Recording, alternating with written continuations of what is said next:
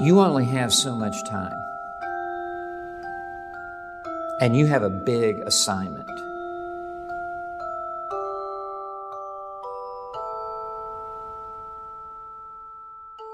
I want the entire world to hear the gospel in my generation.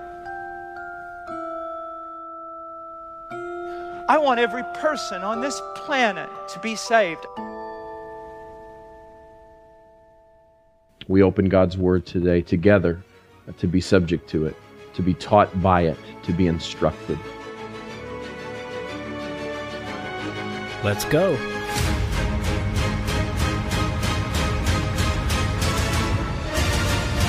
What you're saying right now is, how did we get here? Well, because people do not believe in the sufficiency of Scripture. Ultimately, that's where it is. Yep. Being Reformed is more than just affirming the five solas. It's more than just affirming tulip. No one is outside the reach of Christ and His blood. If we are truly Reformed, there should be a sanctification, a desire to be sanctified by Christ by holding on to, as tight as we can, the one who makes us white as snow. You can no more born yourself again than you born yourself the first time. Just so that you guys don't think we're just pulling stuff out of our cans here. Thank you so much for tuning into another episode of Matter of Theology, the place where theology matters because everything is a matter of theology. My name is Chris. I am one of your hosts. Matter of Theology is a podcast production where we seek to address church and cultural issues from a biblical standpoint. Our desire, of course, is to bring biblical truths regardless of what the popular movements, governments, or cultures of the day may teach. On behalf of my brother, Drew Von Nita, who cannot be with us on this episode, thank you so much for tuning in. Drew and I are hard at work preparing for the next episode that we will do together. And it was going to be on the Spirit-led church, the true Spirit-led church. And just to give you a little background there, the true Spirit-led church is one that elevates and points to Christ and operates according to His word. Spoiler alert. So we're going to get around to that one, but he and I have been talking and praying and just kind of observing what we're seeing in the whole of the professing evangelical movement, and we really want to do one on the sovereignty of God. So that is what will be coming next. However, on today's episode, we have a very, very special guest, a man who has been a friend from afar for a little while now. He is the pastor of Grace Life Church in Edmonton, Canada. He is married to his bride, Erin, who has been a guest on Matter of Theology and is a dear friend. They have two sons, and our guest today, he graduated with his MDiv and Doctorate of Ministry from the Master's Seminary, which of course is housed at Grace Community Church in Sun Valley, California, and is the co-author of the book that just released, God versus Government, subtitled Taking a Biblical Stand When Christ and Compliance Collide, which he co-wrote with Dr. Nathan Busenitz. He is the Executive Vice President and Provost there at TMS. A huge welcome to my friend and brother, Dr. James Coates. How are you, bro? Good, man. Thank you for having me. Appreciate you spending this time with me. Man, appreciate you spending the time with us, man. So, man, our friendship has been one that was started, through just social media, which you're not on. But I don't even remember really how Erin and I started following each other. I think she was a guest on the Bar podcast, and listened to that and was just moved by her story. And we started following one another. She started listening to Matter of Theology. And somewhere along the way, a conference happened where I preached, and BB1 Chris, the nickname, was born, came into existence. And then there was a whole lot more that we're going to get into, that the Lord used to strengthen the relationship that I have with you guys. And then you and I finally got to meet face to face this past October at the 2021 G3 National Conference that was held here in Atlanta. So yeah, bro, everybody's caught up now as far as you and I go. So, man, why don't you, man, I would love for you to take a moment and just kind of, just tell everybody your testimony and how the Lord saved you and how you and Erin met, and that, because that is a wonderful story as well. Yeah, well, oddly enough, I got saved in an Alpha course, and that's noteworthy if you know what the Alpha course is. Yep. But my story goes back to growing up in a non-Christian home. My parents divorced when I was 6 years old, and I lived a very typical worldly lifestyle and lived for sports and my social life and everything that goes along with that. And then in the years of high school, things began to kind of progress as far as my depravity was concerned, began to party and drink and dabble a little bit in the drug scene. And then that developed more so into the nightclub scene and weekends and everything else. And then went away to university and went to a school known for being a party school, and was again just living for the weekends, living out all of the desires of the flesh, and all the while my conscience testifying. That's really an amazing thing. Even going back to as early as grade 8, my conscience was active. And I had no idea what the conscience was and what it was doing and why I felt the way that I did after certain things. But, I just kept hitting the snooze button on it, but it would keep coming back by God's grace and testifying against me. And the wheels had really fallen off for me, I'd say, in my 4th year of university. And my mom had gotten saved that year. And so we're talking like 2003.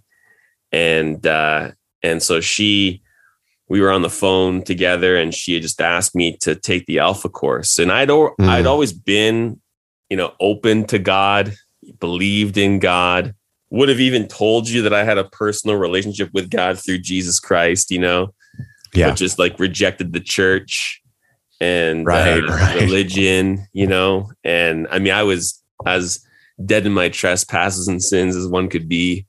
And so anyway, I was open to it. So she asked me to take the course, and the course started like fall, September of 2003. And it was in the video, Why Did Jesus Die? That in my estimation, it was the first time anyone had ever explained the gospel to me. Wow. And because there was already conviction over my life, and because, there was, just because of God's work in my life at that point, opening my eyes to my need for Christ and his glory. I believed on him in that moment when given the opportunity at the end of that video. And so that was the moment that I was saved. And, my life didn't like drastically transform in the outward sense right away, because I wasn't being discipled. And if you know anything about the Alpha course, it's anti-discipleship. Oh yeah. Yep. So I was asking really clear and pointed questions and getting the wrong answer, because the one who basically facilitates the discussion in the group isn't supposed to answer questions. So you pose a question and they basically like shift the question to somebody else in the group, and then they tell you what they think. And if that person's older and that person seems to be someone who's actually in the church and they're answering that question and you've got no info, you take that as authoritative. And so I was getting bad answers. And so initially it was kind of just, 1 foot in the church, 1 foot out. But again, the conscience being active, the spirit being active, I knew that things weren't right. And so I ended up actually taking the Alpha course a second time. And then out of that, I pursued baptism. And it was really the pursuit of baptism and being baptized. That's really when things began to drastically change in terms of my commitment to the local church, my service in the local church, my pursuit of holiness, all of those things. So my baptism really, I think, functioned the way a baptism is supposed to. It's supposed to be an outward reflection of that inward reality, but a necessary step of obedience. Yep. And so the Lord used that to really be the catalyst to put me on the course that I am now. And then over time, I ended up being at a leadership summit. So we're going from Alpha Right. to Bill Hybels. Yeah. and Bill Hybels preaches this sermon, if you can call it that, where he basically brings the whole thrust of it to a desire to be used by God. And I had this overwhelming desire to be used by God. And so at the end of that session, I prayed, Lord, use me, and I knew that something significant was happening and that there was this desire that was strong and compelling. So I went to the prayer room and told the prayer folks about that. And they were like, well, what do you want to do? And I said, what anyone would say at that point in time, go to Africa or something, Right. So obviously, like, desire is there, but needs to be crystallized in terms of what that desire is. Now, I knew I needed to go and take some step toward, seeing this desire come to fruition. And so I committed to the Lord that I would take a course in a seminary in Toronto called, at the time, Tyndale College and Seminary. Okay. Not a very good school at all. But I took a course called Systematic Theology 1 and really, enjoyed it, enjoyed theology. It was amazing because, in that class, we were talking about the doctrine of election. And in my estimation, in terms of theology proper, one of the things that you learn about God early on in a pretty watered down Christianity is that God is outside of time. Right. And that idea really sets the table for an Arminian soteriology. That's right. So I'm in class and we're talking about the doctrine of election and I'm like, wait. What if God, though being outside of time, looked down the corridor of human history, saw all who would believe and chose them on the basis of that? Open theism at that point. Well, yeah, and just Arminian theology, really, right? Without anyone ever. So, and everyone in the classroom's like, whoa, man, like that is some good stuff, And so here I am, just like feeling like $1 million, wowing everybody with my theological prowess and everything like that. Meanwhile, I'm just articulating Arminian theology. Right. And, it's been around for centuries. Right. It's unbiblical. I mean, I told Aaron about it. You should have seen me in class today. Anyway, I'm giving you the long story here, Chris. So, You're good, brother. Go. So anyway, over time, really began to be impacted by John MacArthur's ministry. It was, so when he has a series on the doctrine of election. So we heard that on Grace to You, and that rocked my world. Like when I couldn't argue with it because he was just preaching the Bible. That's it. But when that came, like I was internally affected because now God was way bigger than I had estimated, and he didn't need me. Amen. Did not need me. So I was wrestling, like couldn't reject it, wrestling with it. And then by the end of the week, I was a cage stage 5-point Calvinist, needing to be tempered. And anyway, it was through MacArthur's ministry that things really began to crystallize. I wanted to preach the word. I wanted to exposit the scriptures. I knew I needed to be at his school and have his convictions shape my life. And so it was through his ministry and Grace to You that TMS became the only school on the planet that I could attend. And then the Lord just graciously provided the way to get there and make it all possible. So there's my kind of testimony called a ministry. Aaron and I met on a Sunday at church in October of 2005. And she approached me about serving in the youth ministry. And I was saying yes to everything at that point in time. I was like tech team. I was on security. Just sign me up for all of it, man. Yeah. I had to pull back. It was too much. And so we got connected that way. And I was at the youth event that evening. And from there, it's almost like we were inseparable.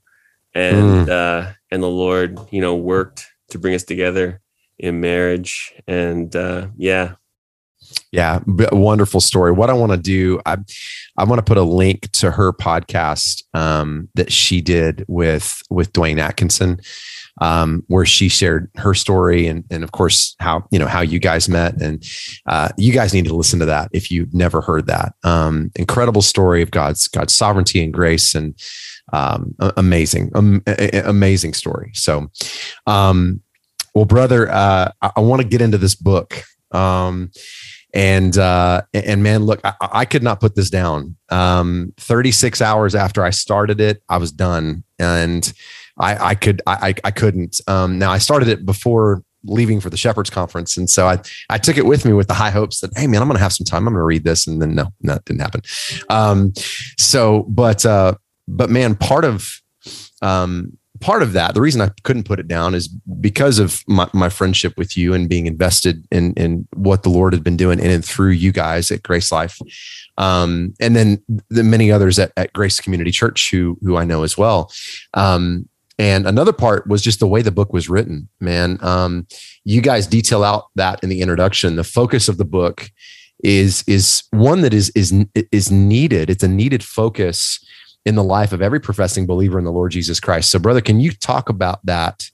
Man, why did you guys write this book? Well, we were convinced the stories needed to be told. The stories themselves provide really compelling illustrations of what it looks like to be resolved and committed to the headship and lordship of Christ over his church, even in the face of government oppression. So we thought the stories themselves were incredibly important. But then beyond that, the church clearly needs a framework to be able to think through when it's appropriate to practice civil disobedience. And it's obviously, it's a muscle we haven't worked. It's an area of theology that we haven't been forced to dot I's and cross T's on. And that's what's happened over the course of the last 2 years is we've gone to work and we've looked more closely at this piece. And we've been able to solidify a proper understanding of Romans 13 and the proper biblical response to government overreach. What's amazing about that, and this came out of the Shepherds Conference, is that the stand that John MacArthur took at Grace Community Church is consistent with what he's preached going back into like the 70s. Yep. You know, that Romans 13 is not a blank check given to government that calls us to be submissive unless they keep us from preaching the gospel or, something so, unrealistic and theoretical as that is. It's just that we've never really been in a context where we've had to address the other side of the coin. Right.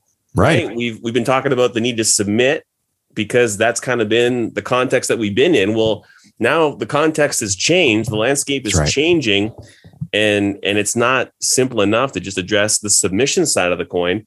We have to now be more careful to define when it is that we need to defy the governing authorities.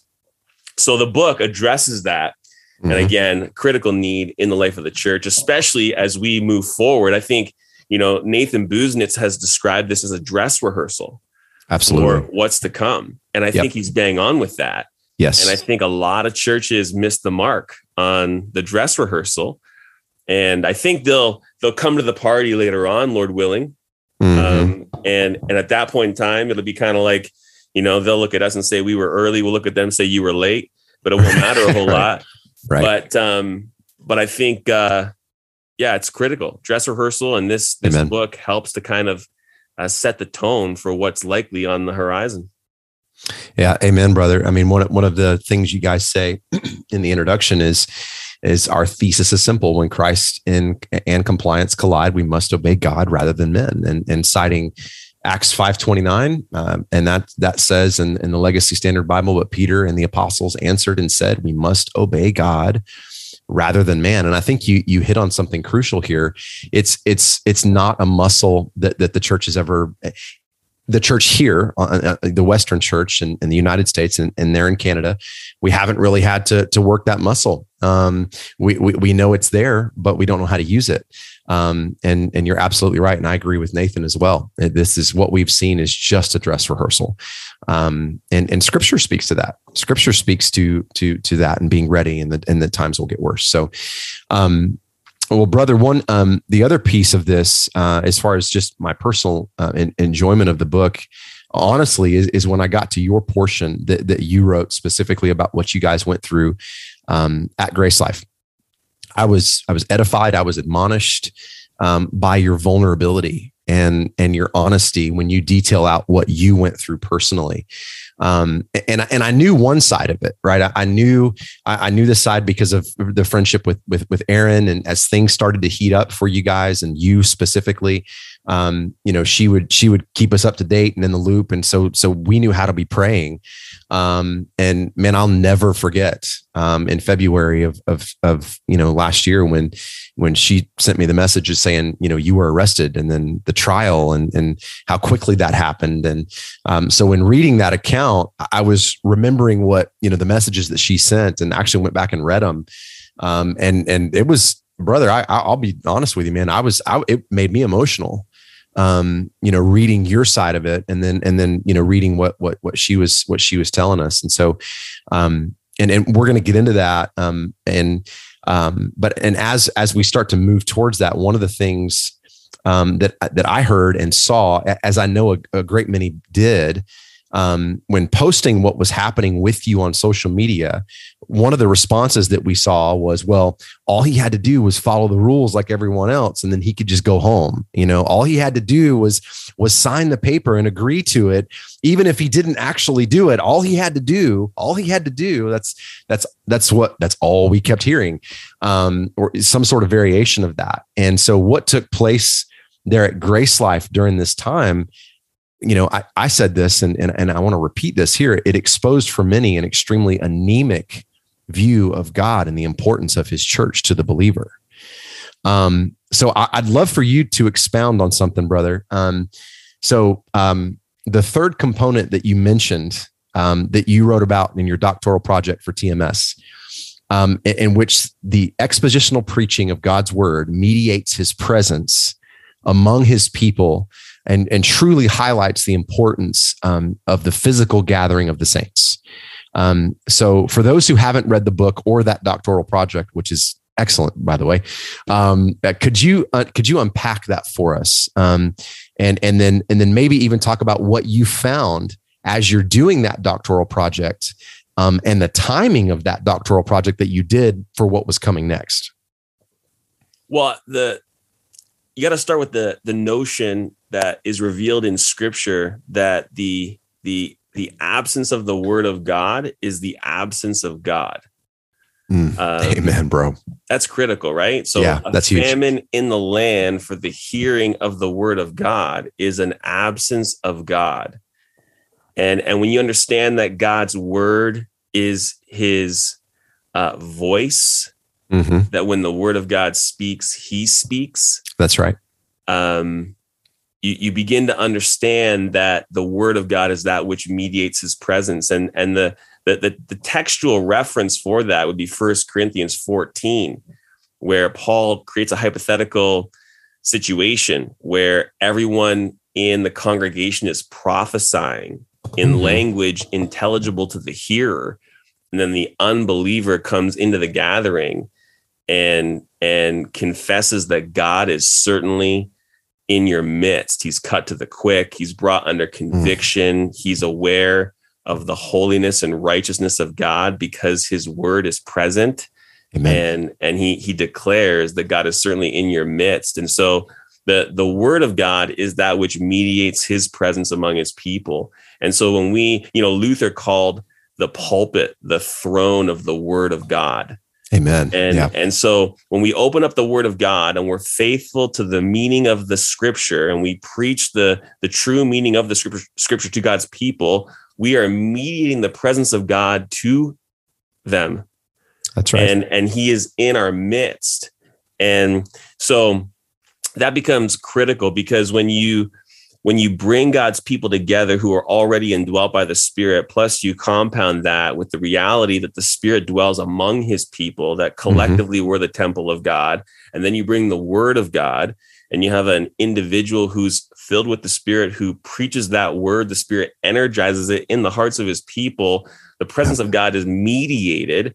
And then, following that structured portion of the gathering, you then unleash all of the means of grace that have just been ministered to the body on the body itself.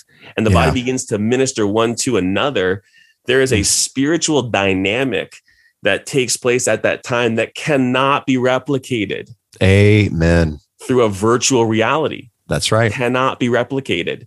And, it's funny because you can get into funny ways of illustrating how the virtual world does not work, like a virtual date night with your wife or, virtual physical intimacy. It doesn't work. Nope. It's impossible. And there are physical realities that are connected to the spiritual reality of the gathering that cannot be disconnected from them. So, amen, brother.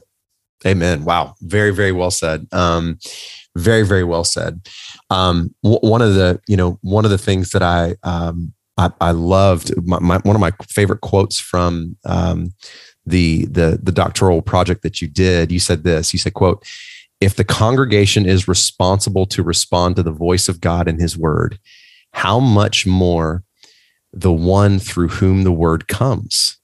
A faithful preacher of the word will naturally preach a standard of godly living that even when he comes short of. Nevertheless, he above all must be an effectual doer of the word." And brother, the quote from that, it highlights for those who have. It highlights those who have truly been called of God and understand the weightiness of their task as the preacher, versus the one who simply gets called up to give their country club TED Talks, and ones that I think were so quick to shut down for an entire year and not even entertain any other thing. I mean, they're the same ones who say we need to unhitch portions of the Bible, or that 66 ancient books don't matter. It's all about the person and work of Jesus Christ. But brother, I thought that quote from what you wrote in your work at TMS, I thought that we got to see that play out in real time when you guys went through what you went through at Grace Life. Before you were arrested, and then even after, as the government came and triple fenced your building, we saw that resolve and that conviction, brother. So again, the timing of what the work that you did for TMS and then what happened to Grace Life is impeccable. It can only be described as the sovereignty of God, and what he was preparing you to walk through, what he was preparing your bride to walk through, what he was preparing your elders, your congregation, the community around Grace Life to walk through. Brother, I mean, you look back now and you see this and just blown away at the sovereignty and the providence of God.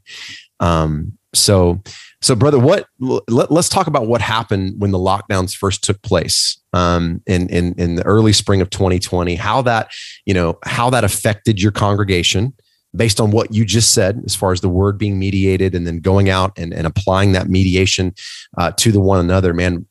Talk to us about that, man. What was that like for you guys? Well, it was difficult. I mean, as a leadership, it was challenging because, we were trying to shepherd people we couldn't see, couldn't be with. I tell in the book that I preached John 3:16 to an empty auditorium. That's just not what you would expect when you think about preaching John 3:16 for the first time in your preaching ministry, that it's going to be an empty auditorium with people that you're speaking to through a camera. But it was tough for our people. There were certainly folks in our congregation that felt isolated. They were not married, didn't have children, and their ministry in the body is critical. I think of, for example, the woman that spearheads the children's ministry in our church, and she just loves the children. She teaches the children. That's like her favorite day of the week, and she couldn't minister to the children. She's not married. So she's on her own and feeling isolated from the body.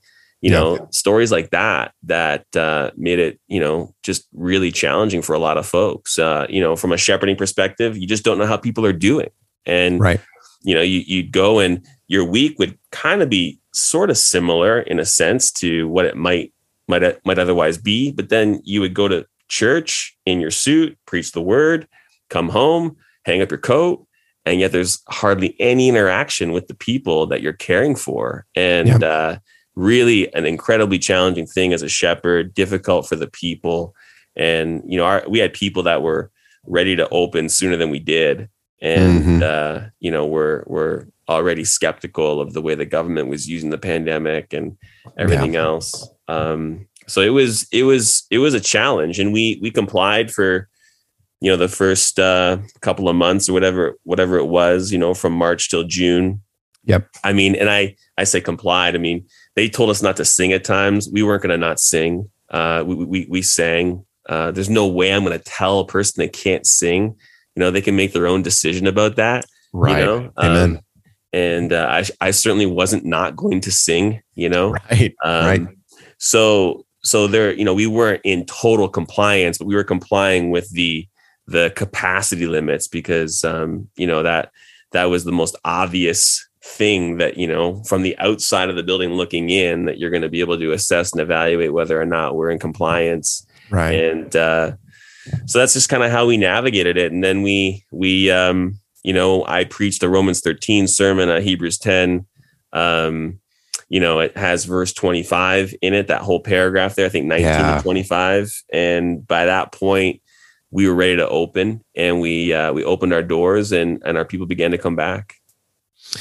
Yeah, man. And what walk us through that process as far as you guys opening back up. Because obviously when the pandemic started, we're all told the same thing. We're all told millions of people are going to die from this, and we're going to be affected by this. And so, you guys were going off of the same information that everybody had. And then, so that process of opening back up and what was that like for your elders? I mean, as far as making that decision, and what did that entail?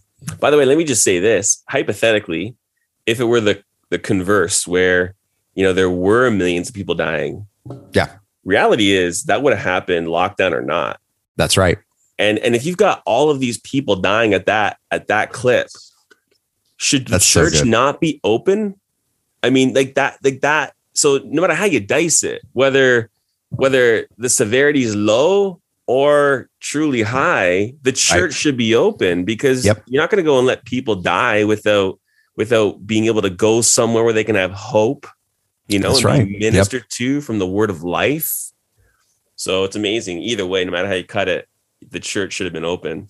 And now that we've had the dress rehearsal, we can, the next time quote unquote pandemic comes along, we can seek to navigate that with some experience now in our toolbox. But the discussions as an eldership were pretty smooth sailing. It wasn't a lot of friction. Nobody was blowing tires. There weren't fireworks. I think by the time we were ready to open up, we were ready as a leadership to do that. Yeah.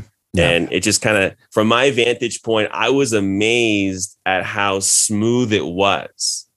I preached Romans 13 and it seemed like we were ready. And then I preached Hebrews 10 and that just kind of solidified it. And so it didn't take a whole lot at the elder board level to get to the place that we were ready to open. It wasn't like a big, long, drawn out discussion. Those came later in the heat of our battle. Yeah. But as far as opening up when we did, my recollection is that was a pretty smooth effort. Yeah. And those two, the sermons, I'm going to put links to those where people can go listen to those on YouTube. Putting Government in Its Place, and then the sermon from Hebrews 10 is titled "A Call to Persevere." And man, those two sermons, brother. I mean, you were faithful to the word, and you mentioned that the preacher's responsibility again in that doctoral project that you wrote, the preacher's responsibility to be faithful to the text, that you preach the text. You don't, regardless of whether it's topical or exegetical verse by verse, you preach what the text says. And so you did that. And you guys opened back up. So let's move into now in 2021, the end of 2020, with the first time that the RCMP showed up, and AHS was there. So what, brother, you detail it out in the book, man, what was that like for you pulling into church that day? Yeah, it was nerve-wracking because we knew they weren't there. They weren't there to worship, and just kind of. I think, I was probably getting texts on the way to the building. As far as because we had a plan to try and keep them out, and it failed miserably, and so I probably had a text they're here and they're in, and so but still pulling into the parking lot and seeing their vehicles present was uncomfortable, to say the least. And it's interesting because I had an idea prior to that Sunday of what I would do should that happen, but I'd forgotten what that was. Now, prior to our service, we actually go into this little room next to our stage, myself, typically Pastor Jake, and the music team, and we pray together. And so as I recall, we prayed, the music team went out, and I'm in that room going what am I going to do? And it dawns on me, I know what I'm going to do. We're going to give them a standing O. And I'm going to minister the gospel. Amen, brother. So I get up and just explain that we've got the RCMP present in our gathering. They're up in the balcony looking down with AHS. And I just said, I'd like us to stand and show our respect for law enforcement. So we stand and just give them a hearty ovation. And then I give the gospel, and it just kind of set the tone. I mean, I think the law enforcement guys appreciated it, and our congregation needed that. Yeah, because there were some in their hearts in that moment. There was fear, there was anger. Yeah, sure. And that just kind of shifted the whole thing at that particular point. So, amen. So yeah, praise the Lord for just kind of putting that on my mind in that moment to do that. And we just did that continually throughout that time. There did come a point where, I think when I had gotten out, and I'll jump ahead here for a moment. Yeah, go for it. I got out and I was back for the first time, and had they gotten in, they would not have gotten a standing O that day. Yeah, no. And that's just, I think it would have been inappropriate and disingenuous, because at that point in time, it was evident that they were not doing what they should be doing. No. That they should be opposing those above them. They should be, practicing the doctrine of the lesser magistrate and telling their commanding officer no. So anyway, but we did. Well, and what they were doing as well was a violation of one of their criminal codes, right? One of the criminal codes that you guys have there. Yeah, Section 176. They were in violation of it, and the courts did not support us in that. So in my first phase of my trial, the ruling judge, basically didn't allow Section 176 to be triggered by their presence in that context, and that's tied to the Public Health Act and everything else. So the court systems the system has failed us here in this country for sure, at every point thus far, and we expect it to continue to. Yep, absolutely, man, absolutely. And I know you mentioned after the Romans 13 sermon, directing, I think that was putting government in its place, that was one of the first times that you had dinged the pulpit in a moment of proper unction. So go ahead. Well, yeah, it was the time has come. Yeah. So that was December 20th. And that was really kind of a Q&A, questions and answers on, why the church must gather.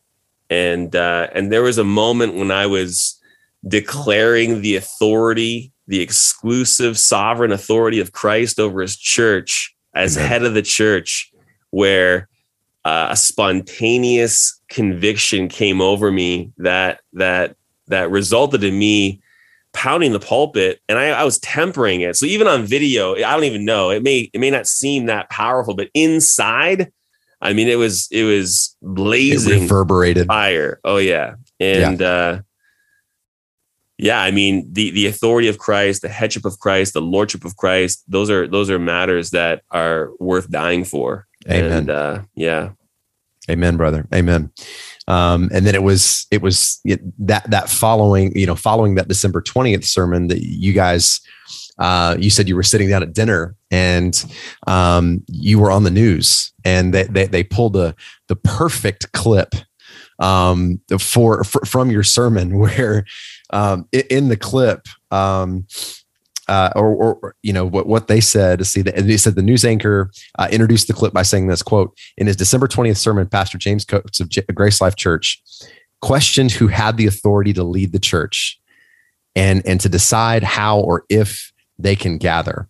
And the quote that they used, I'm going to read it here just because I think it's crucial for every professing believer in the Lord Jesus Christ to understand this. You said this. You said, "So who is the head of the church? Not Caesar, not Jason Kinney, not Dina Henshaw, not the lead pastor, not the elders, the Lord Jesus Christ. Amen." And that was the clip they used, man. So that was, I mean, what a statement. I mean, they're thinking, okay, we're going to get him. We're going to expose him. And that was the perfect clip that they could have chosen. Yeah. And they are probably trying to paint me as some kind of loose cannon or, you know, like some sort of radical terrorist or something. But when that came in, like I was feeling it. It was like a Monday night and we were having supper. And my sermon was going viral. I mean, Tim Stevens had said to me that day or the day before, but I think it was that day, "You're the most hated man in Alberta." And so I was just kind of like, oh boy, this is going to be like, what are we getting into here? And when that clip came, man, did that put wind in the sail, just reinvigorated us. Cause now it's like, okay, this is the lordship of Christ is going to be heralded. And just a side note too, in my notes for that statement, Jason Kenny, our premier, and Dina Henshaw, the chief medical officer of health, were not in my notes. Those were extemporaneous ads in the moment. Love it. And just the Lord was a moment. That's awesome, man. That's awesome. So brother, moving kind of towards, the section that you get into in the book is the battle. The battle begins, and is what we're talking about right now. And so the one of the things in here that I love, and I just want to point this out, and I know you'll appreciate this too. January 23rd, 2021. You said the next day I was on the phone with James Kitchen, who he was on with us with Aaron, and you asked him how likely is prison time. And, would they, and you were asking yourself these questions in your head, would they really jail a pastor? Without hesitation, he said, pretty likely. And then I love what you put in here, Selah, pause and meditate. I could hear Dr. Lawson saying that. You almost have to put that in quotes and cite Lawson in that moment. Right. That's totally his influence for sure. Yeah. And then, this is when, the prison time really, that conversation really started, and you asked him how long, and he said a couple of months. And brother, I mean, talk about, man, this is where, again, man, I said this at the top, I appreciate your vulnerability here. Because I mean, this is a very real thing that you're experiencing. And, man, just talk about how that affected you. Man, what was that like on you physically and mentally and emotionally when you guys, after you guys had that conversation? So for me, Saturday is sermon writing day. I've been studying typically all week, and come Saturday, it's time to write, if not like the body of it, sometimes the whole thing. And so I probably talked to James Kitchen at sometime after noon, after 12 p.m., and I still had not started my sermon. So that alone, like, for the preacher out there who can who can sympathize, that alone, you would be feeling quite a bit of pressure. The deadline is coming. You're behind the 8 ball. So there's already that going on. Right. Plus, you're in the context of this battle that's gone on for, over a month now. So there's that going on. And so the impact that I was already under the gun with was significant. Well, when James Kitchen, my lawyer, drops that bomb, like pretty significant. I mean, I get migraines from time to time. So I had a migraine kind of brewing, and, I had to leave my study. I wasn't going to be able to start my sermon right then. I needed to digest this. I'm in our master bedroom, and I'm just trying to like bear up under the weight of what I'm facing, and the physiological effects of it significant. I mean, I remember it was difficult to even stand on my own 2 feet, the pressure, the anxiety, the, I think fear, all kinds of emotions that are being experienced, all the while knowing that I can't bypass this. Like I can't, it's not like, okay, well, let's just like pull the plug. Right. It's not like I can get on email and say, guys, we're not meeting tomorrow. It's already done. Like, we've already established this. And so it's just dealing with, what I'm about, the cup that I'm about to drink. Yep. And, it took a couple of hours, but, I got horizontal. So I'm just lying in bed and praying and asking the Lord to help. And he just ministered to me in that time and brought me to the place where it's like, you know what, if this is going to result in my imprisonment, so be it. I mean, I was already aware of the possibility that it could go in that direction, but this was getting to a level of reality that was probably a little more real than I had been even thinking at that point in time. And so, it was significant. And I ended up getting back in the study, sitting down and doing the work necessary to preach. And it was an amazing text. We were in John 10 and the Good Shepherd, Wow. What an amazing, chapter to be in providentially. And I'm pretty sure I packed a bag of clothes in the event that I was going to go to jail. I'm one of those guys. I don't really want to wear my suit to jail, so, so if they're going to take me in, I'm going to change and, and anyway, so pretty heavy. It was the weightiest Saturday ever, for sure. Well, brother, and they didn't, they didn't arrest you that Saturday, which was good. So, brother, let's talk about, let's talk about your arrest. That was, you were arrested and served February 7th of 2021. So, man, just walk us through that, man. What that process was like, and that they wanted you. Well, I'm gonna stop. I was gonna keep going, but I want you to talk about it. And you just reminded me. Let me clarify. I did not bring clothes that day because at that point, going back to the Saturday we were just talking about, we were going to defy a court order. So to be held in contempt of court would have required being brought to court and held in contempt. And then the judge would have had to have sentenced me to a certain period of time in jail. So the truth is I was not looking at like jail as an imminent reality at that particular point. It would have taken at least a few days, if not a week, for that to come to fruition. But yeah, I mean, from there, we just continued to meet. And at a certain point it was February the 7th, AHS didn't come in, only the RCMP. And that was different because up to that point in time, AHS was coming in. They were the ones that were leading the investigation. With the RCMP coming in without AHS, that changes it symbolically because now the RCMP's in the driver's seat. So that just escalates things as far as, you know, the direction this is going, the complexion it's taking.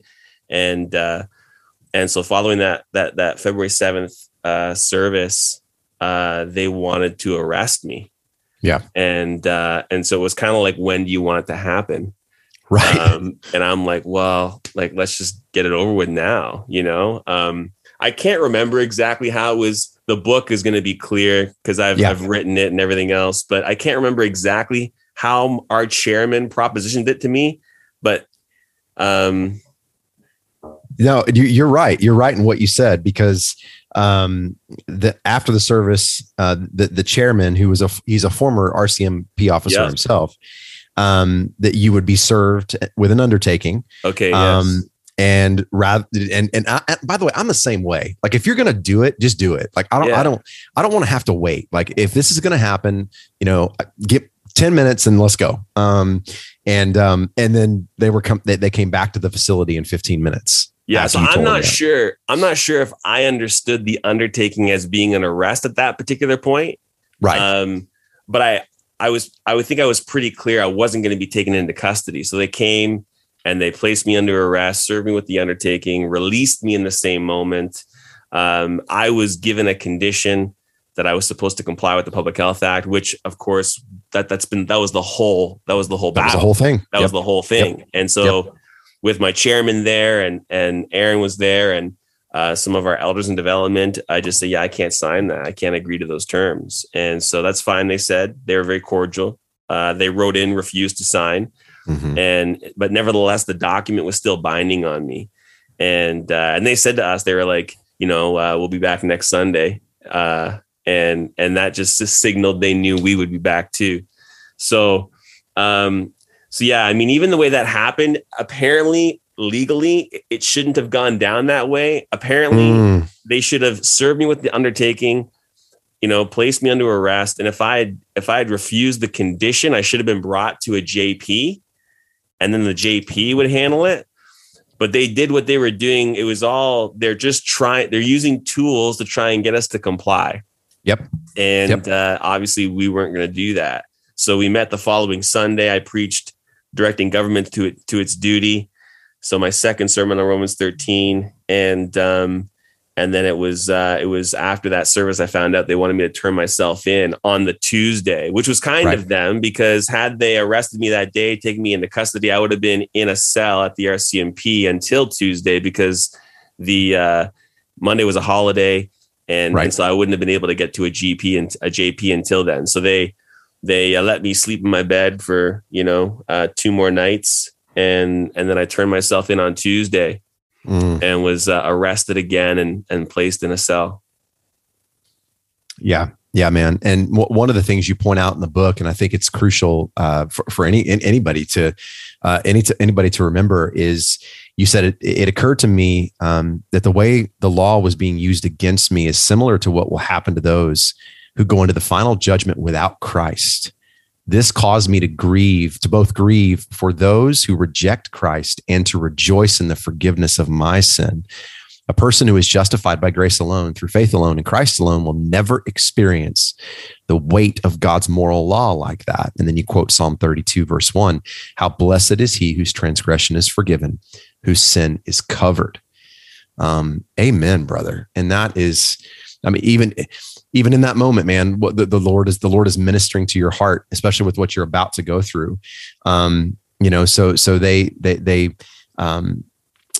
arrest you. And again, they want you to sign this condition. And one of the things that you put in here is the hard part was not signing it. The hard part was, with dealing with the implications of what it meant to not sign it. But brother, again, you had already resolved that, hey, I mean, this is a matter of the lordship of Christ over his church. I'm not going to bend in this, and I won't. And so, I mean, it's an integrity issue. And brother, it's, for those out there who would say, all you had to do. No, it's an integrity. Your witness for not signing it, by not signing it because you knew you weren't going to be able to keep that, also speaks volumes to what Christ has done in you. And integrity, right? I mean, yeah. So here are my options. Right. I sign it, and I either A, go home and Grace Life continues to gather. So I'm going to stay home and comply with my bail condition while Grace Life continues to defy the governing authorities. I wasn't going to do that. How could a shepherd, abandon his sheep like that? So I either sign it and stay home. I sign it and single-handedly impose my bail condition on the church. So now the church must comply because I'm going to be there. I'm going to preach, but it's going to have to be in compliance. So I would be single-handedly imposing that on the church, which I wasn't going to do. I mean, that's like no longer you functioning in the context of a plurality of elders at that point. I'm basically dictating the terms of worship to the church. Or I'm going to sign the condition and go and have a service anyway, which is like, I mean, a lack of integrity, right? You're saying you're going to, by signing the condition, you're agreeing to the terms, and then you're going to go and not comply with that. You're not keeping your word, and you just exponentially increase your legal trouble at that point in time because you just violated a bail condition. Right. So yeah, I mean, I was placed in. There was no option, but to sign that condition or to not sign that condition, and so I couldn't sign it. Well, and brother, they tried to get you to do everything inside too, to get you to sign it. I mean, you talked about how the isolation that I mean, everything that they did when you were first in the remand facility, like that there was a lot that was done and said to you to try to get you to break.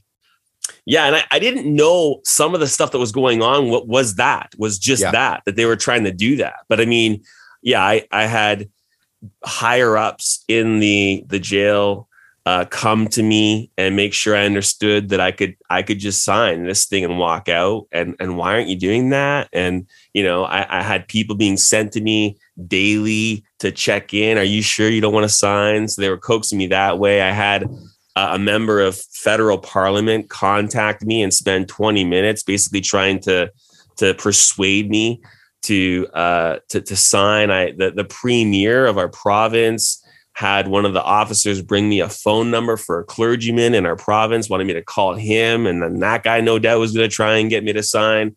Yeah, I mean, there was isolation taking place, all kinds of stuff that they were doing to try and get me to sign. But that's where they think they're dealing with the flesh. Like they think they're like, I'm living out a spirit-fueled resolve in obedience to Christ. That's right. Amen. So all of that, I mean, was like nothing, all the stuff they were trying to do that they thought was going to make it more difficult for me to be there. I didn't hardly noticed it. It was only in hindsight that I realized, oh, okay, like they're actually trying to get me to crack. And so I think they came to the realization that, okay, this guy's not going to sign. We're going to have to change his condition. And things began to move at that point. And brother, I think that also speaks to, the point, and I want to get into this in a few minutes, but the point is in what you were doing is not to be a political revolutionary. The point of what you were doing has eternal significance, not temporal significance and temporal change. It does affect things temporally, absolutely. But this was an eternal conviction based upon the living word of God, based upon the Spirit of God testifying inside of you and encouraging you and ministering to you. This was and you worded it wonderfully, a spiritual conviction that is not going to change. That is immovable because of where it comes from. Amen, brother. And that's See John Bunyan. Right. Exactly. Right? 12 years. I mean, we're talking 35 days in my case, the same. I think, initially when the comparison between myself and John Bunyan was being made, I was kind of like a little bit uncomfortable with it. But as I got more familiar with like the nature of his stand, I'm going like, it's basically the same conviction. Like it's all of the same raw material that needs to be there was there in both of the stands that we took. His stand took him 12 years. Yeah. Wow. I mean, I was 35 days. He was 12 years. I mean, that is an immovable conviction. Right. And it's crazy. Amen, brother. Amen. Well, man, to kind of talk about one of the things that you got into at the breakout from Shepherd's Conference, and then you did in the book as well, is, man, so what you experienced there, I mean, while you were in prison, I mean, the ministering that you did have your Bible. That was one of my questions for Aaron. When I found out you were arrested, I was like, please tell me he has his Bible. Please, I'm praying. And she's like, yes, he's got his Bible. I'm like, okay, thank God. So man, talk about that. What'd you experience in there? And then what was it like leaving? When tell that story, man. That's an incredible Well, so story. let me be clear. I had my Bible when I first got to the RCMP, but when I got transferred to Edmonton Remand Center, maximum security prison, they wouldn't let me bring my Bible in. Oh, wow. Okay. And so I didn't have my Bible initially, but there was a chaplain who took good care of me. There were two of them, actually. The first one brought me a Bible, and I think the first one was a King James. And then I kind of asked him if he had a New American Standard, and he did pre-update. Nice. So it was pre-update, pre-95 update. So I'm like, all right, close enough, That's right. And so I definitely was not without the scriptures in there. And so I had, there was a time when I had the cell to myself in my quarantine, which apparently they were doing to make it harder to be there. Little did they know that was actually better. I mean, I being on your own, the time in prayer and the word that you can engage in is different than when, I don't know about you, but I like to be in my prayer closet alone. You know what I'm saying? Yep. So anyway, so there were certainly times in the word and prayer, sweeter when I was on my own, tougher when I had a cellmate, though he was good to me and we had a good thing going on. I'd read him scripture and that kind of thing. And there were lots of opportunities to minister to guys in prison. They were just coming to me because they knew who I was, because I was in the paper they were reading, and they were hearing me on the radio, the talk radio, news loop that was being pumped into the cell. So they knew who I was. They were coming to me, and I was able to even lead a Bible study in the Gospel of John. And the guys were largely, very, kind to me. And that's expressed too in the exit, when I was kind of wondering what it was going to be like when I left, because my leaving was so public. And so when I had my court hearing in the morning, by the time I got into my cell, they were already talking about my release on the radio. So, everyone knew that was going to be the day. And so anyway, I got called out of my cell to go and spend some time with one of the chaplains. And even at that point, they started to think that I was going, and I could hear some ruckus coming from the cells on my floor. But I got down to the first floor, and I'm spending time with the chaplain. And while we're talking, they say, "Coates, you're leaving." So I we stand up, we're having a handshake. He's praying for me. I go up, get my bag, and I come down, and I'm saying goodbye to my floor, because my floor was on exercise at that point in time. And as I head toward the door, there is like, a ruckus, like a banging of doors coming from the cells. And I turn around and wave, and the place just shook, Wow. Just an epic moment. And I've kind of described it as like a Hollywood moment, it's that kind of a moment. Yeah. And I looked over at the guards, and I could see that they were visibly impacted by the moment. In fact, we've had guys end up working with them. So one of those guards left the remand center, got a job, and is working with a guy in our church. And his story of what happened is identical to mine. Wow. And it just really impacted him. The chaplain was there, so he saw it. He said he'll never forget it. And so just kind of an epic moment. And then you get out of the pod, the door closes. And from that point on, it's just awful, because you're treated like property in jail. And it's just a very dehumanizing experience. Even the way you change out of your clothing and into the clothing you came with and everything. Yeah. Like, it's just a very dehumanizing experience on the way out. So the sweetness of that moment was quickly overcome by the darkness of what it's like to be in prison. Yeah. And that was, and we talked about it before we started, but that was 1 year ago today. Yeah, this is the anniversary in God's This is providence. crazy. Unplanned. Yeah, we did not. We didn't plan this when we set this up. A year ago today was the release. Yeah. Yeah, man. And so, man, you walk out, you see your family. Of course, that there are pictures of that all over the place. And I posted one of them today, actually, just because it was a year ago today. So brother, after that, man, I mean, things kept going for you guys as far as the heat that the government was putting on you. It wasn't long after that before, you get it was a text you got, right? From somebody that the alarms were going off and there were some people inside your building who shouldn't have been. Yeah. So I get back for one Sunday, and for the entire time that we had met while I was in prison, no attempt to access our building. Right. But then my first Sunday back, they're trying to get in, and there's video of our guys keeping them out and using section 176 of the criminal code to do it. And we were able to keep them out. But I did get word, like in that room, just after praying with the music team, I got word they're trying to come in. And so I'm in that room going like, man, I can't believe they're trying to come in right now. And I just got out of jail. So that, it's still a bit raw, as far as I'm not dying to go back in a hurry. And here they are trying to get back in. And so I'm about to get into the pulpit and like talk to my congregation for the first time since being released. And yeah, it was a pretty, just weighty moment, but we kept them out. We had a guy, Pastor Mike Hovland, who was our associate pastor before Jake. He preached an epic sermon from Ephesians 1, just heralding the authority of Christ.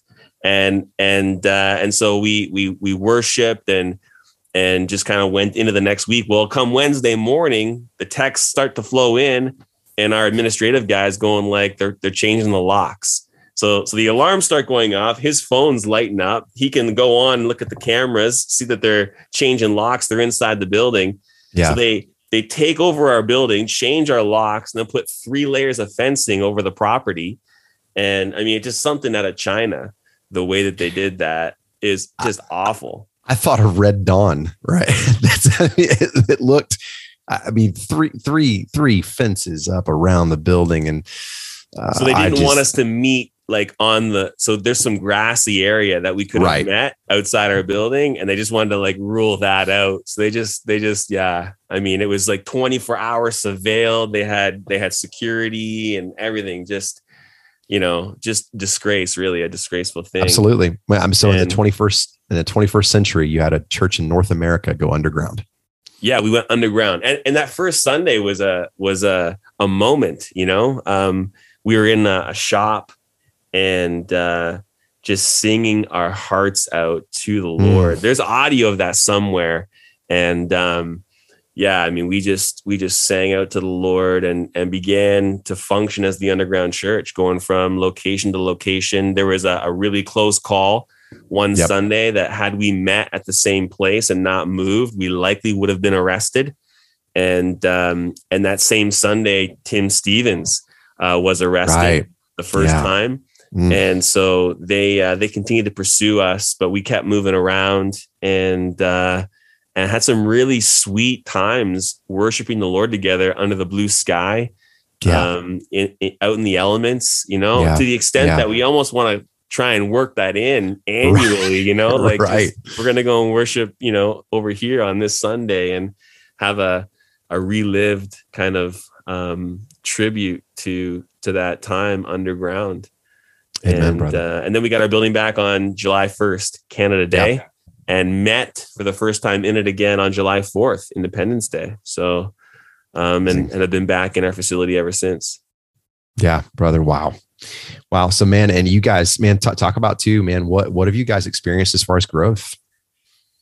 Yeah, I mean, growth's been just out of this world, really. And so we've had some Sundays over 900, about 4 of them now. And wow. So, you don't know for sure if that number is going to remain consistent, but if it does, that's almost tripled in size. And, it's interesting. There was a gentleman in Big Eva recently who made a comment responding to the whole notion of a church growing through COVID, because we kept our doors open, and kind of taking exception to that. And so what are we supposed to do? Send them away? Like, so we have the conviction to keep our church open. We're not trying to grow numerically. We're just trying to be faithful. No. We do that. Yep. And people come. Are we supposed to send them away? You can't come here. I mean, so it's just a strange way to think about it. But yeah, we've grown, and there's challenges that come with that. You know, we're Absolutely. Doing 2 services, and that's a challenge, because we don't just stack the services back to back and usher one group in and another group out, because that would destroy fellowship. Right. So it's a long day, getting to church at 8:45 and not leaving until 4 p.m. Yeah. And it's a heavy, long day, taxing day, but it's for the Lord's church. It's for the building up of the body of Christ. It's for his glory. And so, yeah, we're plugging away and just trying to add to our pastoral staff now, and make sure that we've got enough bandwidth to accommodate the increase in the spiritual needs that are now among us. And we need a new building. We need a bigger building. So really early on in that, really preliminary in that, but we want to pursue that. Yeah. And build a building that would allow us to be in one service again. Amen, brother. Amen. Wow, brother. I mean, incredible story, man. So give us some, as we're coming to the end of our time as far as recording, man. So man, give us some encouragement, man, to the believers out there, as far as the importance of the gathering. But then, man, some pastoral encouragement for what may or may not be coming in the future for the church in North America.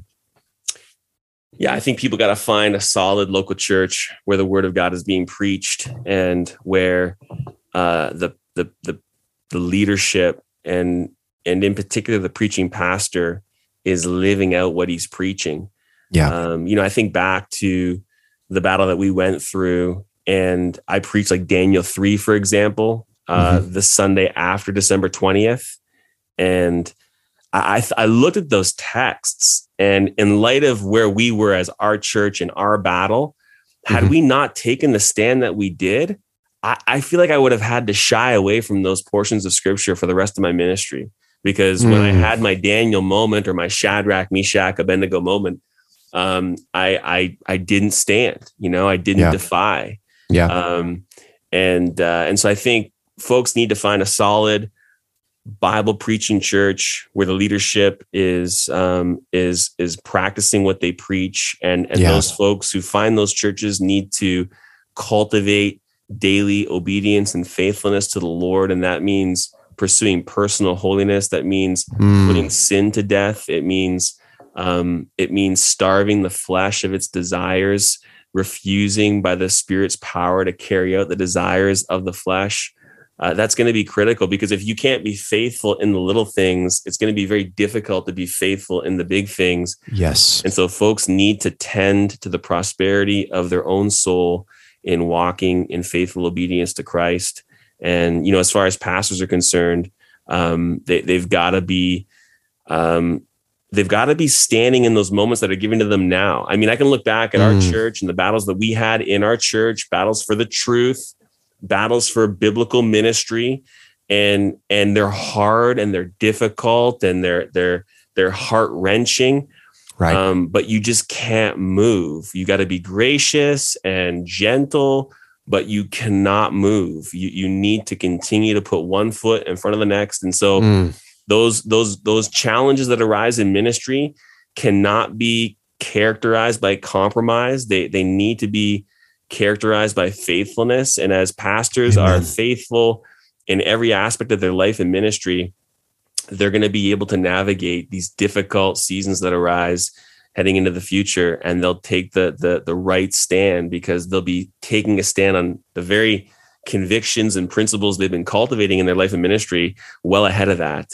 And so it's not so much that you have to kind of prepare for this epic moment of resolve. You just need to tend to the resolve of each day and being faithful in the ministry that you have. And that will take care of the epic moment that may or may not be in the future. Amen, brother. Wow. Wow. I can think of no better place to put as Aaron likes to remind me, a period close quote moment at the end of that, man. Amen, brother. Amen. Well, bro, thank you so much. I know you guys have a lot going on, so I appreciate your time. And brother, I appreciate you. I love you. I love your family. I love your church. And Lord willing, I would love to get to Grace Life on a Lord's Day and worship with you guys. So, you guys, I'm going to put a link to where to tune in and listen to James's sermons, where to get your copy of the book, and brother, know that my family to yours, we love you guys. We're praying for you constantly, man, thank you so much for your time today, man. I really appreciate it. Yeah, thank you for having me, man. Appreciate you, all your support. Love you too. And praying for you guys right now. Amen, brother. Amen. Thanks again, man. You too. Good day.